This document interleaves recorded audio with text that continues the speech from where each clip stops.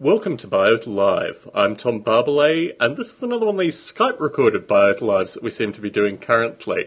It's being recorded on November 20th, 2010. Well, I have a few bits and pieces of news and notes, but I'd like to welcome on Gerald de Jong first and foremost. Hello, Gerald. Hi there, Tom. So the last time we chatted was in February, and quite timely. It was with regards to an artificial life community forum or portal, which I launched yesterday. The site is freshsim.org, and I'd like to thank in particular Miro Karpish and Tim Pickup and also Larry Yeager for their particular assistance. We did have a small additional team, but I think those three in particular have been very active in terms of forming the forum and also the initial direction that the forum has taken. But for folks who are interested, go to freshsim.org and check it out. Create a user account, start populating it with your own artificial life-related musing. If you have any questions, if you would like to recommend any projects, it's there for open discussion. Gerald, have you had a chance to look at FreshSim?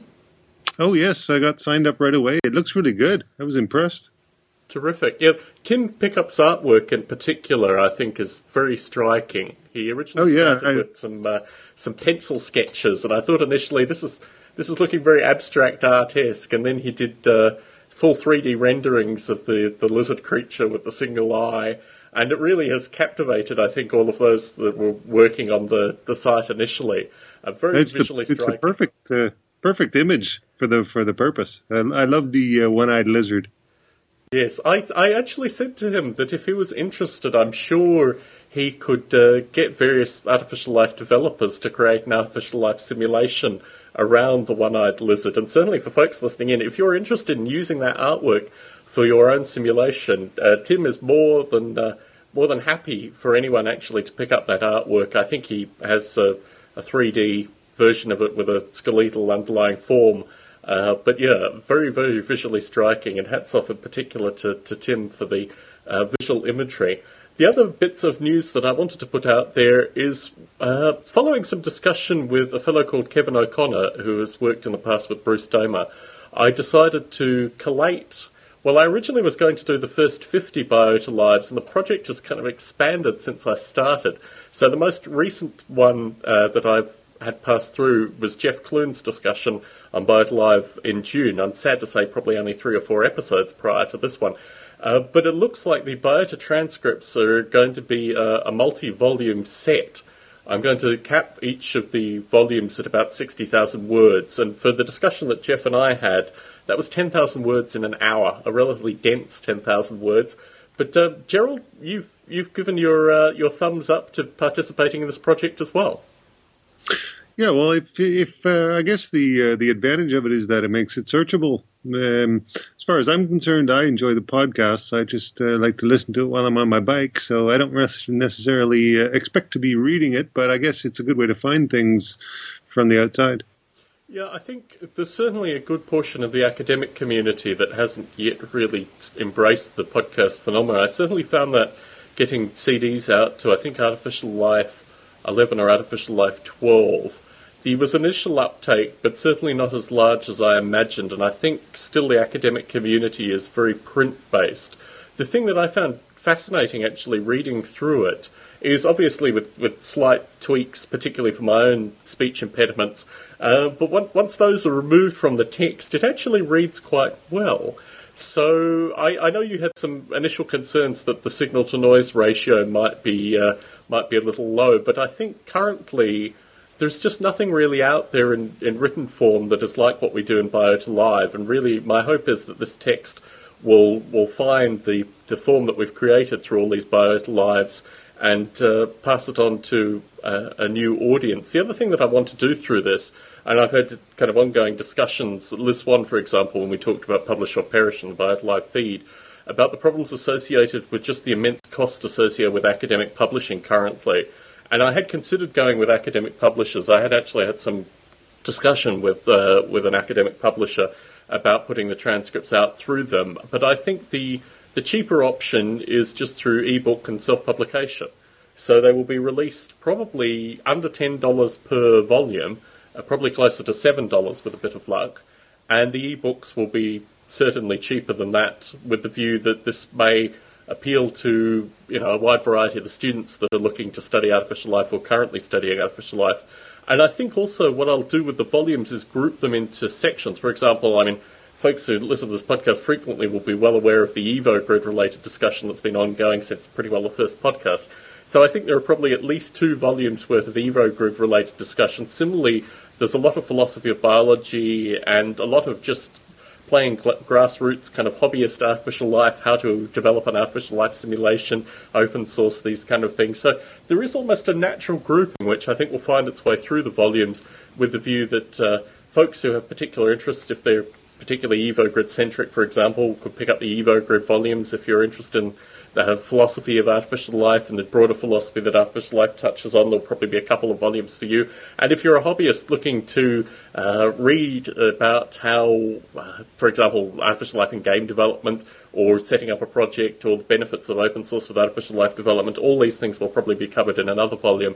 But it's an interesting form. It's going to take a lot of time. Just going through the Jeff Clune text alone, it takes roughly probably 3 times the recorded audio length to go through and edit it, and then everyone, Gerald included, will be receiving their own transcripts to go through with a fine-tooth comb to try and make sense out of various paragraphs too. But it's going to be an interesting project, one that's going to be going into next year. And my hope is, depending on how long it will actually take to get the revisions back in this kind of time frame, that probably a March next year time frame will be when the first volume is released. But it could happen earlier. It just depends on how long people take to go through the transcripts. I have heard of a new Dick Gordon book project that's come out, and I did circulate an email associated with this with various folks in the artificial life community that already have interests. My recollection is it's The Origin of Mind, and this follows in the origin of I think we started with life, then we went to design, now we're going into mind. I'm not really sure what comes after mind, Gerald, in the general spectrum of these things. Do any of these books interest you? Oh yeah, well, these sounds interesting. Are they also anthologies of many authors? My understanding is that they are typically 30 to 50 authors. I'm not really sure. It's being published through Springer. I've not seen really, really thick Springer books previously. I mean, Springer has a very well-defined form, particularly with their artificial life and related publications. So I'm not sure whether they're going to be a new format for Springer, or whether the standard Dick Gordon book format, which is typically 1,000 pages plus, will be used in the Springer format here. But my recollection is that I've only seen The Origin of Design. They seem to be being done out of order. I mean, Dick is probably listening to this, and he's been of poor health, and he was hospitalised for a period of time, so shout-outs to Dick, and my hope is that he's recovering. But I think probably Dick's health has affected some of this. The anticipation is that there should be at least 7 of these Origin of books when it's all wrapped up. I'm actually quite impressed by the speed at which they're being turned over. I wrote 2 chapters. I wrote 3 chapters. I wrote an EvoGrid collaborative chapter with Bruce, a chapter for the origin of life, and a chapter for the origin of design. And my hope is to also write a chapter for the origin of mind, because it's something obviously that I have strong venning interests in, developing Noble Ape. So I don't really get a sense of what they'll actually look like when they come out, aside from the fact that there are at least 30 authors per volume. Yeah, that's a nice way to put together a book, of course, because you get a bunch of different opinions together, and that's probably why it can come out so quickly, because you can just get these contributions. It takes some effort to coordinate them and, I guess, edit them and stuff, but still, you get 30 people writing in parallel, more or less, I suppose. Certainly, and there is some dialogue. I'm currently dialoguing on the Origin of Design book. I'm not sure if the other books will have dialogue, but certainly through Liz Swan's involvement with the Origin of Design, she insisted that there would be dialogue, and I'm currently writing correspondence with Steve Grand and a couple of other fascinating non-artificial life authors, one associated with AIDS treatment in Africa, and another one associated with the kind of meta properties of design. But all very interesting stuff, and I think just the ability, I mean, obviously, within the artificial life community, we probably don't have enough authors to do all 30 contributions, and what tends to happen in these Dick Gordon book projects is there will be maybe 2, 3, or 4 of us that are writing in any given time. But my anticipation is probably that there will be at least another one or two coming out within the next couple of years. I mean, I don't know if there's going to be an origin of structure. There were some origin of the universe and various other topics that were floating around initially. Could you see yourself writing in one of these in the future? Yeah, perhaps. It would have to be, things would have to slow down a little for me because I've been in a bit of a rapids the last while. But I would like to, the one you just mentioned, the origin of structure, sounds like an interesting one for me because I'm more interested in the three-dimensional, world. And yeah, that'd be an interesting project for sure. Truth be told, I think I actually just made up the origin of structure thinking of... Oh, I know that. I know, but it sounds like a good idea. It does. Well, maybe we'll put that out to Dick, that maybe design was a bit too much of a loaded word and the origin of structure would actually give a slightly more, slightly more anonymous, slightly more artificial life-centric discussion point. Although, truth be told, the origin of design, a lot of it is very clinical, and there's an emerging field of design science which is actually quite interesting, and I think artificial life could have quite a bit to contribute to that, if nothing more just as a means of, describing an abstract model of the biological sciences and really even elements of the non-biological sciences, which was some of my argument in the origin of design. But Gerald, as I noted, it's been many, many months since you were last on a Biote Live, February in fact. I wanted to get you on around the launch of Tetragotchi, but that project is just moving from strength to strength. Since it's been February, could you give a kind of month-by-month introduction to the development of Tetragotchi up to the launch date, and then we'll talk a little bit more about it after the launch? Month by month is not all that interesting because there weren't that. I recorded some podcasts in that time, but I think I stopped around June as well. It's unfortunate, that you can't, that I'm not able to find the time to keep the flow going in the podcasts and things like that. I'd like to pick that up again. But my whole life sort of went into a rapids recently, literally in the summer, because I went on a nice trip with my son up in the north of Canada.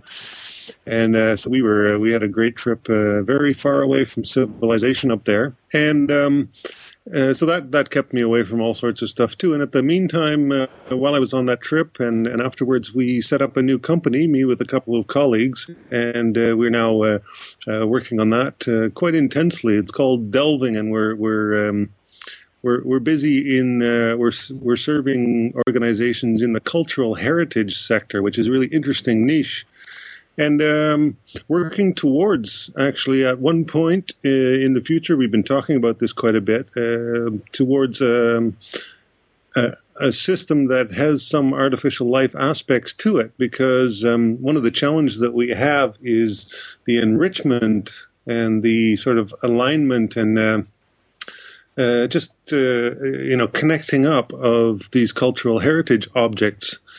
And we've got plans brewing to have a system of many agents that are doing these enrichments, and in order to manage them and to have them share the effort, I expect that we will have some sort of metaphor of artificial life in there.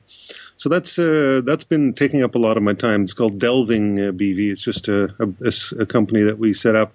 Can we explore that for a minute, Gerald? Because that's absolutely fascinating. We can return to the Tetragotchi stuff. But the notion of archiving or understanding archives of heritage objects and the artificial life principles associated with it seems almost akin to the stuff that Ed Salford talked about in terms of optimizing search, but with regards to very curious objects. Is that the way you're seeing a potential artificial life impact on the stuff that you're doing there as being, or do you see something else? That's probably similar to what I'm talking about, because what it's all about, more or less, is managing resources, and artificial life is all about this metaphor that things are consuming and surviving and or perishing, depending on whether they're successful or not. And that kind of analogy makes a lot of sense when you're constructing a system of many, many little agents who are all chasing out their little destinies. And you want to have some way of deciding which ones, deserve time to do some more work and which ones don't and stuff. So we're going to have little sort of artificial life agents that sniff around the data associated with these cultural artifacts and try to make connections among them and stuff. And I imagine, for example, the scenario in which one of these agents is somewhat successful in making some connections, and as a result, it gets granted some more resources in the form of food. But the more you use the analogy, the more it becomes something that becomes easier to talk about, because if you've got, you're just saying here, I created a whole bunch, or I spawned a whole bunch of these creatures, and they're hunting around, and this group of them, or these bunch of individuals were more successful. So as a result of their successes, they have more sustenance, and they start spawning new ones similar to themselves, and that sort of stuff. Just to have a kind of a bacterial, a petri dish analogy of little problem solvers that are busy, manipulating vast amounts of data, because we're talking about many millions of artifacts and much data around them, and a lot of potential for connecting things up. You might imagine that what we're dealing with actually right now is all of Europe.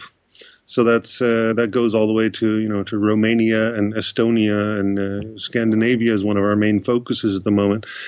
And there's a lot of cultural data stored in all these places,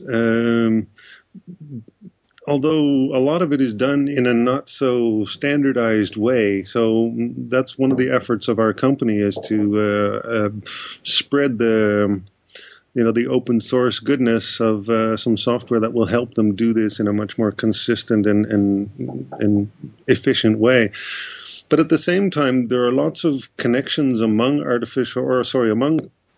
cultural artifacts.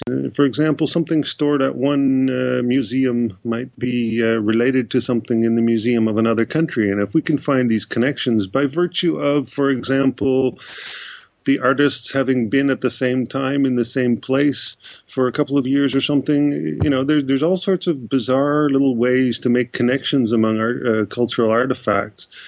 Even if sometimes these artificial life creatures, refuse to make a decision and instead want to ask a question of a human, I can imagine them all sort of queuing up to ask some questions, and then people who have a lot of domain knowledge in the cultural heritage area can, just answer questions, at which point these agents could just dive back in, or you could say delve back in, and start searching for more successes so that they can get some more food.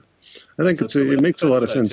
I mean, the idea that the artificial life agents would almost create web form questionnaires for selected experts that they would then fill out and then fit back. I mean, no, there are beautiful metaphors there, Gerald, and also the data set, the entirety of Europe in terms of these kind of artifacts. You're literally probably talking about, if not millions, hundreds of thousands of different items.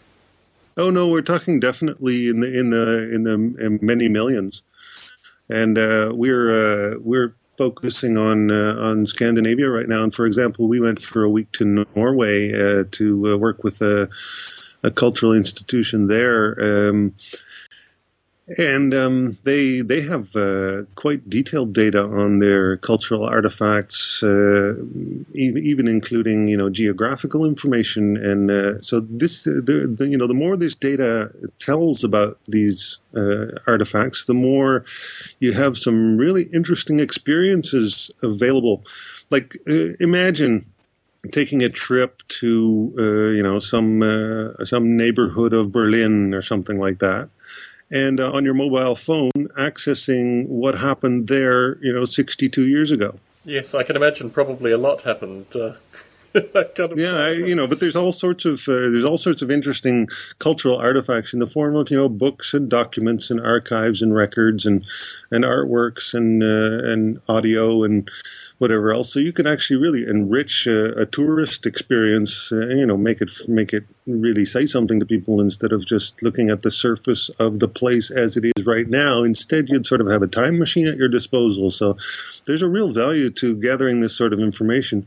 Part of the motivation around these parts is to get Europe working together. So any activities in the cultural heritage domain across borders is seen as a good thing, because if people are doing that sort of thing, they tend to start wars a bit less frequently. Certainly. I mean, the history of Europe in recent years has been pretty good in that regard. But it's interesting that you mention the notion of wars, because there's almost a kind of cultural forensics aspect to what you're describing as well. I mean, obviously the Second World War was particularly, perturbaceous, for want of a better term, in terms of moving cultural artefacts and these kind of things. But I'm sure, certainly through the Napoleonic period and going back even further in European history, there were times where a number of artefacts were moved in a variety of different directions. Do you anticipate that you will almost have this kind of cultural forensic aspect to what you're doing as well? I'm not sure it's so much forensics. It's the way I see it actually eventually becoming a really rich resource is when, like I said, it gives you a sort of a time machine. So, imagine you're just traveling around, you look at a building. Well, if the metadata about these, cultural artifacts are accurate enough, you could more or less, based on your GPS position, discover that there's a story about this building, available, and it was recorded way back in another time period, and you can experience that on the spot. So it really it's potentially can really bring the world alive by, putting history right beside the current world. So that's I see that as a great potential. There's a whole bunch of other things that you could do with this stuff too. I mean, a lot of it is for research and things like that. And I see it also as a potentially a collection of millions of meeting points. Just imagine if you are a researcher in Finland or something, and you've found a certain series of artifacts, and what do you know? Somebody in in Bulgaria has also been frequenting those same cultural artifacts in the on the search engine, or and you can find each other. There's a potential for collaboration and things like that. These objects could be a way to find other people interested in similar things. Certainly. No, the possibilities are limitless, and what you seem to be describing is really your own kind of imaginative traversing through the data set as you currently see it. But this is a fascinating project. It's wonderful, actually, to be able to talk with you about it, as we were initially talking about the Tetragotchi project, but this seems to be a similarly exciting and very dynamic project for the future. So please, when you next appear on BioLive, please do give us an update associated with this work.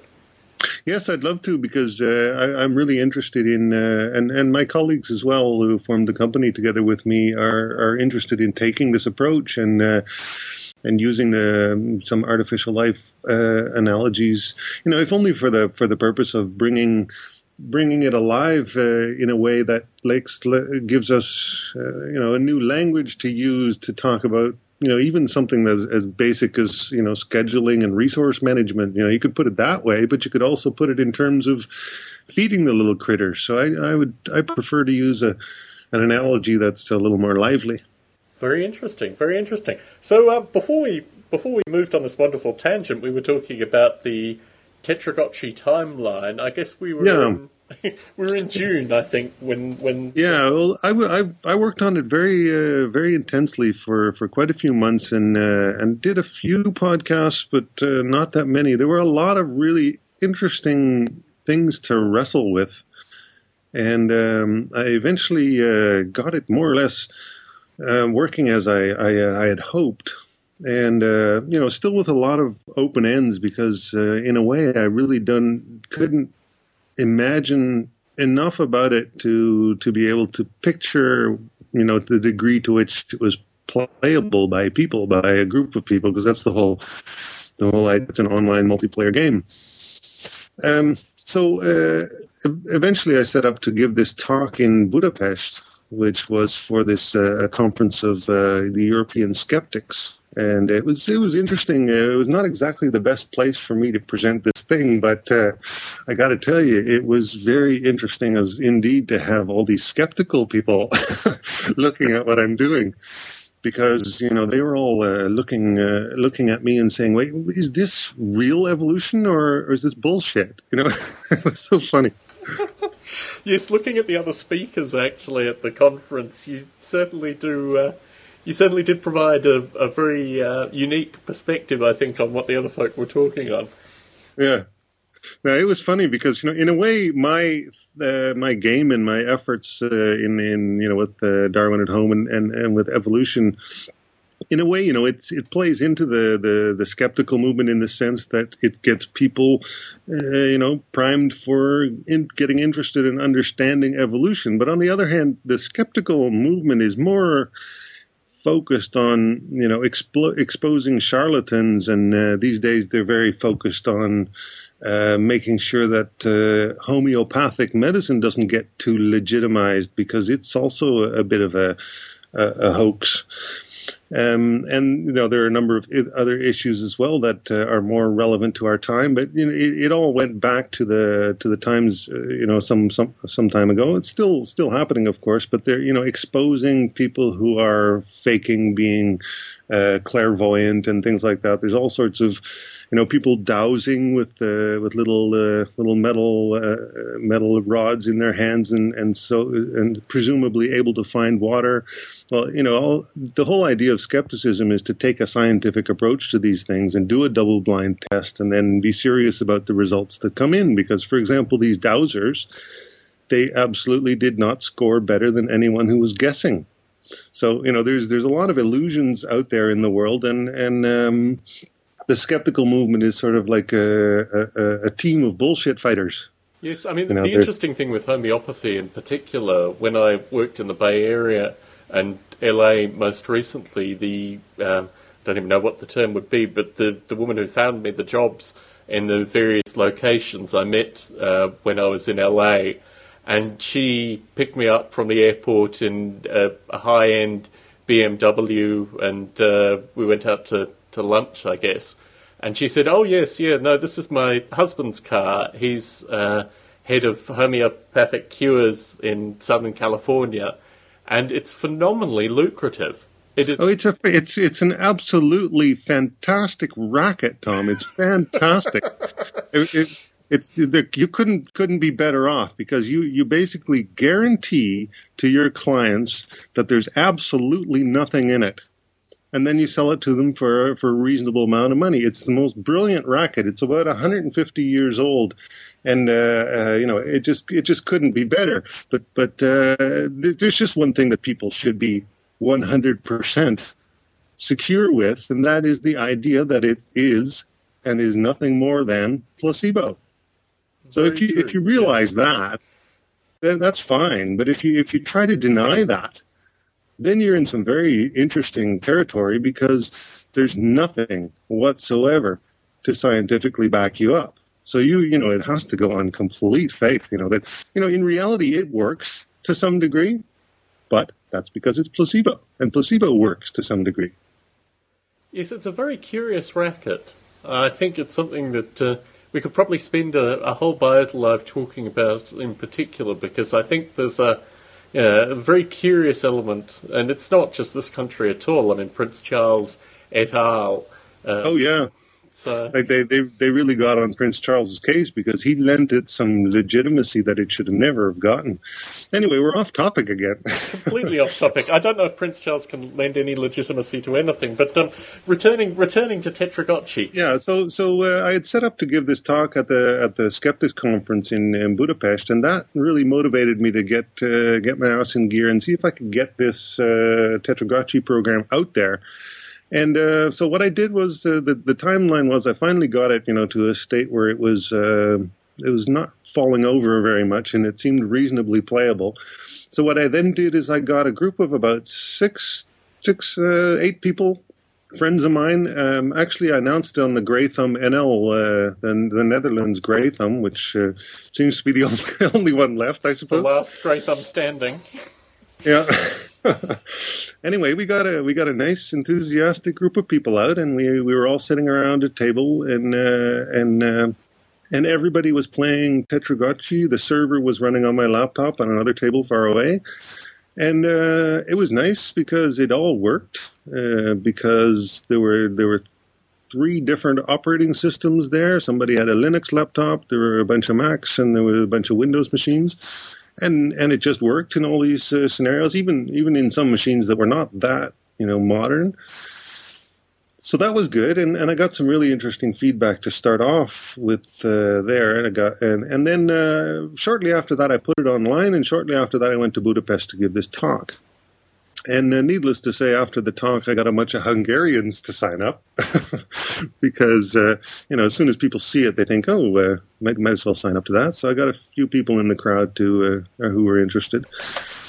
And then after that, I've given two more talks since then. One of them was for a group of Java enthusiasts in Holland. We formed this group for more than 10 years ago, and it's called the Java Nights. And I gave a presentation of the current state of affairs, gave a little demo.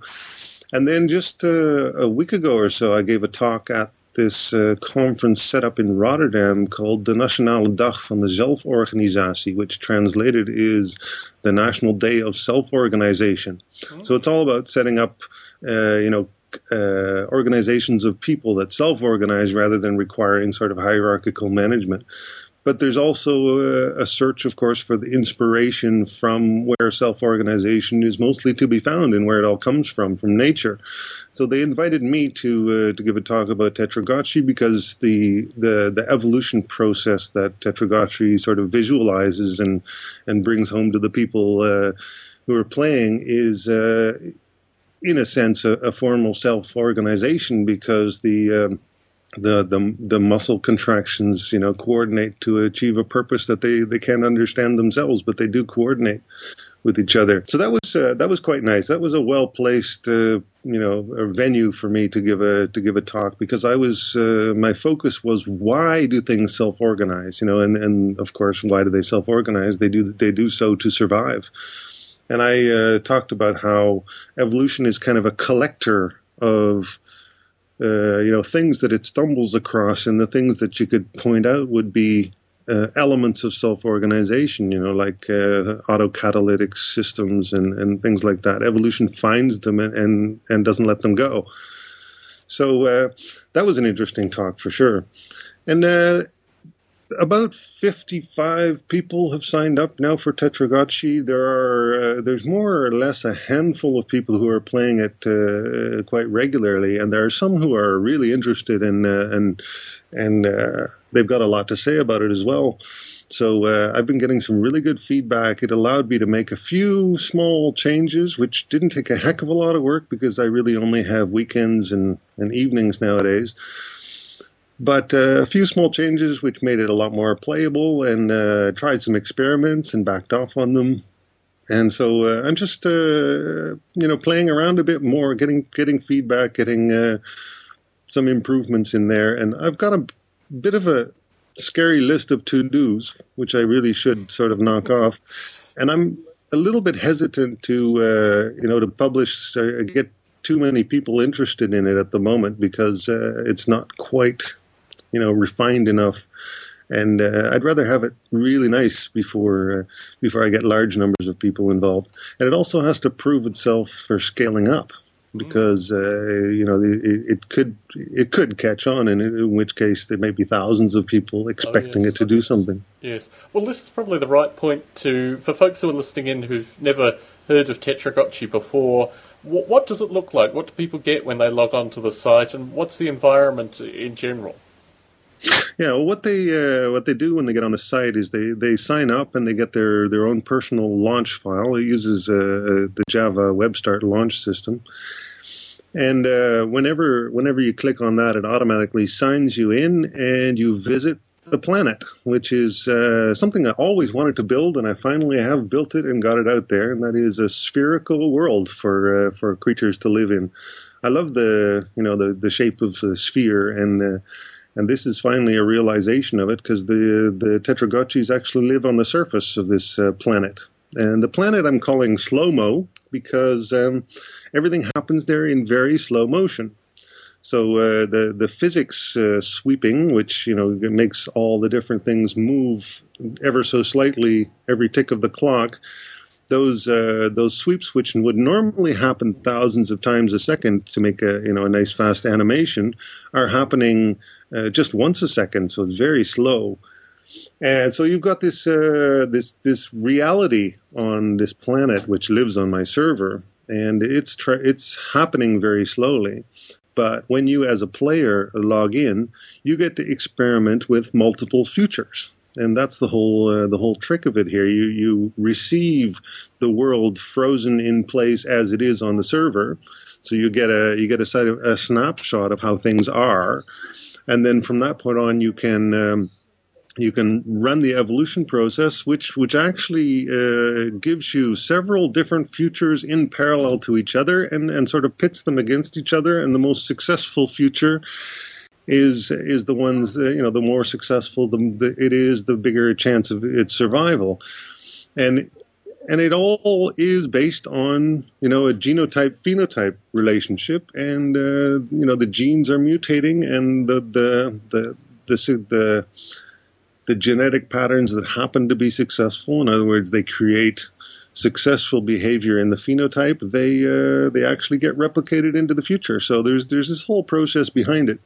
And the evolution process is visualized, so people really get to see what's going on, and that's something I was really happy to be able to finally get out there, because I've had programs online before, but there was always just the evolution happened sort of invisibly, and you saw the results of it. But in Tetragotchi game, you actually see all the evolution happening on front of your nose, and there's so you've got this planet. When you visit it, you can experiment with multiple parallel futures and evolve sort of so on the basis of demise of the weakest, which is my version of survival of the fittest.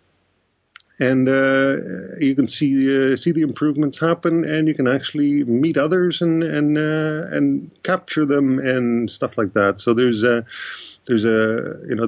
different players interacting with each other in some ways, although it's quite limited. I'm going to be increasing that more. I'm going to make it possible for people to search for each other more easily, and also probably I'll integrate something like a kind of a chat system, so that when people are logged in, they can chat with each other, because I think there's there will be some interest in people sort of discussing what they're experiencing right there on the spot. And the nice thing about this whole process is I've finally got it out there. I've got a bunch of handfuls of people playing with it, and some of them are quite serious about it, and they've done a lot of stuff. So I'm getting all sorts of information back about how playable is this, and what could it be done. There's some people who are really good, offering some really good feedback, really good ideas, and really really thought out. They're playing it, and they're deciding what works and what doesn't, and they know as well as I do, or better probably, what does and what doesn't work. So I'm happy to receive the feedback and the discussion. In terms of the Tetragotchi system, do you have a kind of master controller interface that you can actually see everything that's going on and navigate it aside from the game player interface? And I haven't built anything separate, really. The reality of the game right now is that any player can travel anywhere on the planet and sort of select another player and, in a sense, become them. Although you can't evolve them or anything like that, or you can't control them, but you can go down and visit them exactly where they are, and you can look around and see what they're doing, and you can see them attacking each other and things like this. So you can actually zoom down to any place on the planet. And, as you can imagine, if I can make this, and I can make this quite easily searchable, you could probably search for a particular person and then zoom down and see their Tetragotchi in its current state and see what it's doing. So this kind of thing is going to be easier as time goes on. And so there's nothing I've got specially for me The only thing that my player can do that other ones can't is I actually have a back door in there which I'm not using for the online one, but I was using for the demonstration. I can speed up time. So you have the time dial that you can twist if need be. So that's very interesting. So in terms of your own tracking, you're tracking it just as a regular player. No other means of Yeah, that's exactly right. Very interesting. Very interesting. I'm a lurker on the Tetragotchi mailing list, and I see a lot of correspondence from a number of familiar folk to BioLive and also some new folks as well. In terms of your active users, do you think the contributors who are existing artificial life practitioners are giving you a different kind of contribution to regular users, or is it all basically part of the same feedback? As far as I know, the people who are working or who are in Tetragotchi world now and giving feedback are not artificial life practitioners themselves. Although, Rudolf is probably one of the most active people, and he's been involved with Biota, but he couldn't really be called a practitioner. I've seen posts by Eric Burton and Scott Schaefer in... Yeah, they've been, there's been a bit of feedback from them as well, yeah. Not a lot, and it was a while ago, but, it's, there are a few. So what kind of feedback are you getting, and what have been, maybe the top 3 or 4 learning experiences that you've had through putting this out live and having active user feedback? Yeah, when I was going to give my talk just a couple of weeks ago at the Javanites gathering in Utrecht in Holland, which was just a group of 20 guys or so sitting around, and we give each other talks and demos. I really didn't have any kind of a presentation ready. But in the train on the way there, I got an email on the mailing list, which I thought was so special. I decided to read it as the start of my presentation, and it really gives a clue as to what's happening. So let me just give a little background for this. Prompted by Rudolf's comments, I speeded up time, so I made it 5 times as fast as it was. So he did he was playing with it in that way, and it was functioning reasonably well. But some other people were not all that pleased with the speed up, and I also thought it was not quite the way things should be. So I slowed it down again. And anyway, he was talking about this speed up and slowing down. And Rudolf said that, if it slows back down to what it was, I think many would lose interest if they have to wait that long. Think of the MTV generation, he said. So my reply to that was, I know. I can't help but push the idea that this is a game that requires patience. Maybe the fast-paced generation will appreciate something that's a little more relaxed. And then came some really interesting feedback from a fellow who's got a Tetragotchi, which he's called Winona. And, and people name their Tetragotchis. That's a good thing.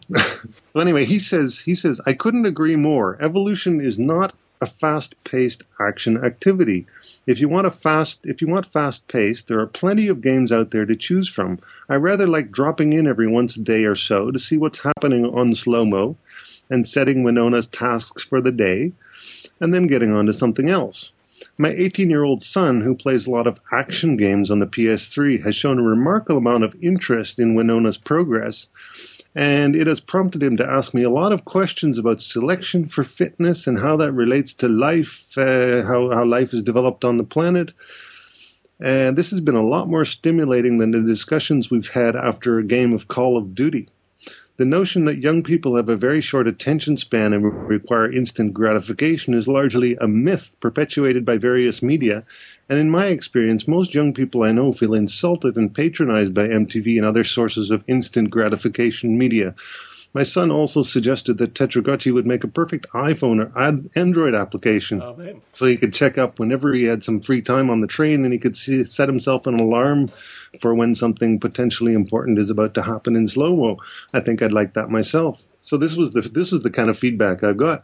And I know a number of people who program Android and some iPhone programmers, and who knows, there's maybe some potential, at least for, I wouldn't want to evolve on the phone because you'd burn out your battery too quickly, but you could visit and you could give instructions and things like that, and you could do the evolution on your PC. So that's an interesting point. There is a clear delineation from what you're describing in terms of the PC itself still being used for the evolution component versus the servers. In terms of your own thinking of load balancing, that was obviously clearly a very conscious decision. Do you think there's potential in the future, if you launch a mobile app in particular, to do more of the evolution on the servers? Well, the whole idea of Darwin at Home, of course, was to somewhat mirror the idea of SETI at Home and Folding at Home and that sort of project where, you're trying to get the volume of computation by delegating it to large numbers of people. So that's one of the things behind it. I'm not necessarily ready to spend a lot of money on a whole grid of computers doing evolving, but it certainly could happen. It's just not something that I can finance right now, or that I would want to finance. Part of the charm of this whole Tetragotchi game is that people are lending their computers and they're watching the evolution happen, and only the genes of the successful phenotypes actually are communicated back to the server. Nothing else comes back. So when you play the game, you get a snapshot of the entire reality to your own little client on your PC. But whenever you do an evolution episode, only the successful genes go back to the server. So it's an interesting metaphor, and I'm not sure. It could all be done, of course, on servers. But what's the fun in that? But I mean, the idea of if you had a mobile app, maybe the creatures would be sufficiently smaller or have a smaller genotype. There might be ways that you could minimize the processor and also almost introduce a different species into slow-mo of the mobile users. Maybe they could be like little gnats or something. The way it is right now, things are quite minimal. I mean, there's. Like, for example, when you log into the game, you get a copy of the entire universe to your PC. Everything, every Tetragotchi on the whole planet comes in. I might have to change that soon if the number of people gets too large. And I probably will, actually. But for now, I'm just for simplicity's sake, I'm transporting every single one of them. So they only consist of coordinates and genes and a couple of, some status information. So in effect, these Tetragotchi bodies are as minimal as you can pretty well get. They don't contain anything but what they absolutely need. So there's nothing really holding it back from putting it onto a mobile device. It's just that evolution in this context involves playing out physics. Where there's a lot of floating point operations going on, in order to determine which one is more successful and which one is less successful on the basis of how far they've traveled towards the goal that you've given them. So there's just a hell of a lot of just number crunching to get any result out of the evolution. And I'm just not sure that phones at the moment are the thing you'd want to do that with, because of the fact that they're battery operated. That's really what the core of it is. Anything you can plug in, okay. But if it's battery operated, I wouldn't really want to. There's a lot of you could say gratuitous calculation that goes on just to do some evolution. It for me, I don't know.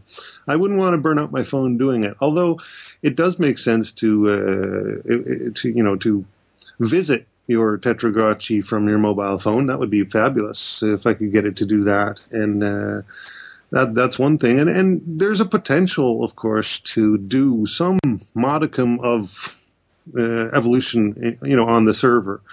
But because the numbers are large, in theory, you could have large numbers of Tetragotchis on one planet. Suppose there were 1,000, then I would have to evolve, go through the evolution episodes for 1,000 different creatures. That's just a lot of number crunching on the server, and I haven't got the servers available for that. I guess there are two parts to this. The first is potentially utilizing some of the even cell phone-based GPU mathematical optimization and potentially farming some of the processing out to a GPU. But the second part is, and this goes in parallel with some of the EvoGrid discussion, Bruce Damer, after Thanksgiving, he and Peter Newman are going to University of California, San Diego, I believe, to install the Evo Grid on one of their server networks. And I think increasingly, through the Evo Grid, Bruce, although it's all very heavily Evo Grid branded, but Bruce is certainly making contacts in the, I don't know what you'd call them, the distributed computing community, let's call it that. And I think the potential is that other artificial life developers could potentially utilise some of this as well. Obviously, communication with Bruce and this kind of negotiation would need to ensue, but it sounds like what you're describing is that you are developing very much a distributed model for Tetragotchi currently. It's just a lot of the distribution has the individual players doing a lot of the computation. As you're developing this, and particularly as you talk about the potential for thousands of users to pick it up, are you thinking about the kind of distributed problems that will be occurring in the future, and what are you doing to tackle these issues currently? Well, it's not. I haven't been thinking in terms of peer-to-peer or something like that. That would introduce a lot of interesting challenges in itself, and I'm not really going to go that direction right now. It's fairly straightforward. It's kind of a hub and spoke model, although the whole thing is open source and extremely lightweight. Like there's not even a database involved. It does everything just with the file system, so it wouldn't be a stretch at all to imagine hundreds of different servers running a slow-mo and somehow being able to, transport yourself perhaps from one place to another as a Tetragotchi, because all of these things can be transported.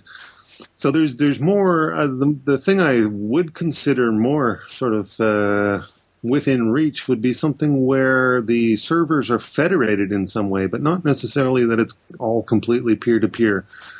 So I haven't really worried too much about the networking, the distributed systems, because the model right now is fairly straightforward hub and spoke. So, once the whole thing is, a federation of planets rather than just one to boldly go, that's when it gets a little more interesting. I would love to, if anybody's interested in looking into how this could be done, that would be fun. Very interesting. And the Darth Vader Tetragotchi seems like the next choice. So in terms of the open source nature of this, is all the source code out there for people to pick up, or is some of it still being released slowly?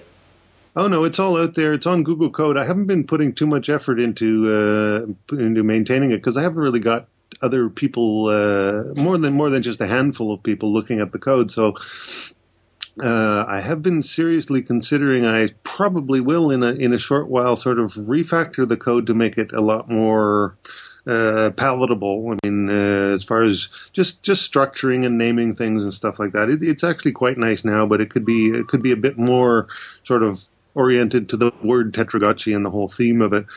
And I was thinking of putting it on GitHub so people could play with it a little more easily, because all of the stuff we're doing for that new company of ours called Delving, we're doing it all on GitHub. So I'm getting used to using Git and quite enjoying it. So I'm probably going to put something on there, in the first part of next year. But yeah, it's definitely available from start to finish. When I fix a bug or when I add a feature, I commit it to the Google Code Subversion repository, so anybody can get a hold of it the next time they do an update. And I've set it all up with it's pure Java, so that makes life easier in some respects as far as not worrying which platform you're on. And I've also set it up with all sorts of build files and things like that, so that there's essentially 4 modules, and they're all Maven. They're set up with Maven, so that you can basically say fire it up and install it and go for it. There's not too much of a threshold, although I haven't been completely documenting it for people so to make it really easy, but that's quite also very much within reach. It's more or less, check out the code and run the build and go. Very good. Very good. Well, I understand that you listened to the recent Tim Taylor Biota Live with some interest. In terms of his vision of individual web pages being artificial life agents, do you see this as being part of the Tetragotchi paradigm, or do you think that there's some more that you could do potentially to embody some of Tim Taylor's vision. Well, I was listening to that. I think it was in the rain on the bicycle, and I was very fascinated by the whole thing, because the ideas, it does seem related in some way, or it does seem something that it seemed to be something that's at least in the same ballpark. And the thing that I'm sort of stuck with, the thing that is a challenge for my stuff is the simple fact that there's a lot of number crunching involved to do with doing the evolution.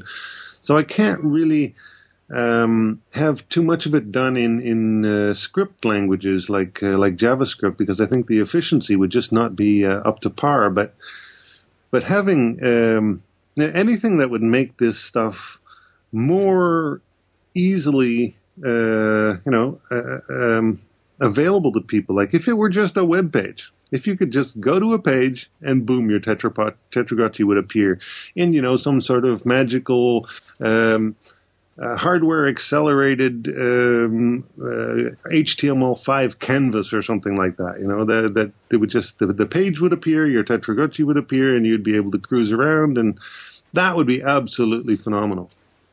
Like right now, it's not hard, you have to, but you do have to run the Java virtual machine on your computer, and it's not hard to install all that, but it's still, a couple of steps. Whereas if it were just a web page, then with HTML5 or something, when that takes hold, then that would be absolutely cat's meow. And you can also imagine it being easily integrated into something like, Facebook or these other social networks. Then there's a potential for it to really go big. Fascinating. Yes, I think Tim set the bar very high, but also got people such as yourself thinking very strongly about the paradigm as he described it. Because anything you can do, I mean, if Tim's able to get anything done, I know the way he was talking about it was quite speculative, but when he was the way he was talking about it, I tuned into it right away, because anything you can do on a completely easily as a sort of a zero setup scenario where you can get people, just clicking on a page and then they're participating. And that's what it seems like he was talking about. There's a huge potential for setting up some sort of artificial life thing based on that scenario, because you could really have huge numbers all of a sudden. So the substrate for your artificial life could be quite suddenly quite large. So there's a real potential there. It might not be exactly the same kind of thing as Tetragotchi is, but I'm sure there are things that can be invented. Tim's racking his brains to do it now, and I wish him luck. Sounds great. It does, definitely. Well, Gerald, I'd like to thank you for the chance once again to catch up. It seems like it's been far too long since you last appeared on a BioIt Live, and in part it's my fault as well, because I haven't been recording them quite as frequently as I had through previous years. But as I described, the Dick Gordon book projects and FreshSim.org and various other things have been taking my time as well. But it's a pleasure as always to have you on BioIt Live. Aside from Tim Taylor, what's your general sense of the artificial life community and the directions that it could be going in the future? I don't know. I haven't heard too much, surprising new directions in the last while. I really did enjoy the talk with Tim for sure. I don't know. There's probably a lot, like we discussed before. There's probably a lot of artificial life or artificial life-like things that are happening, but not understood under that name. So I think scaring some of those things out of their hiding places would be interesting. If people could just come up and describe what they're doing. Their artificial life-like projects. I'm sure there's a bunch out there that we haven't seen yet. I agree. Yes, it's the responsibility, I guess, of the community to keep their eyes open and flag them where they are applicable, and certainly invite them on Biota podcasts or get them contributing to the general dialogue. And similarly, I think we can also form almost virtual welcome baskets to the artificial life community, and maybe these book series or FreshSim or these other things will work to that end too. I'm feeling quite guilty of the fact that I haven't been communicating much about what I've been doing. But there's just enough time to get the actual code working, because that takes a lot of work, especially when you're talking about it, when you're setting up a multi-user online game. You wouldn't believe what can go wrong when you're online and you're multiplayer. It's quite remarkable how that ups the ante. And so I haven't been communicating enough of it out. I feel guilty about that, and also not being on Biodo Live for such a long time. But the things are happening, so there's a lot more to talk about when we get to talk again. So that's a good thing. Very good, Gerald.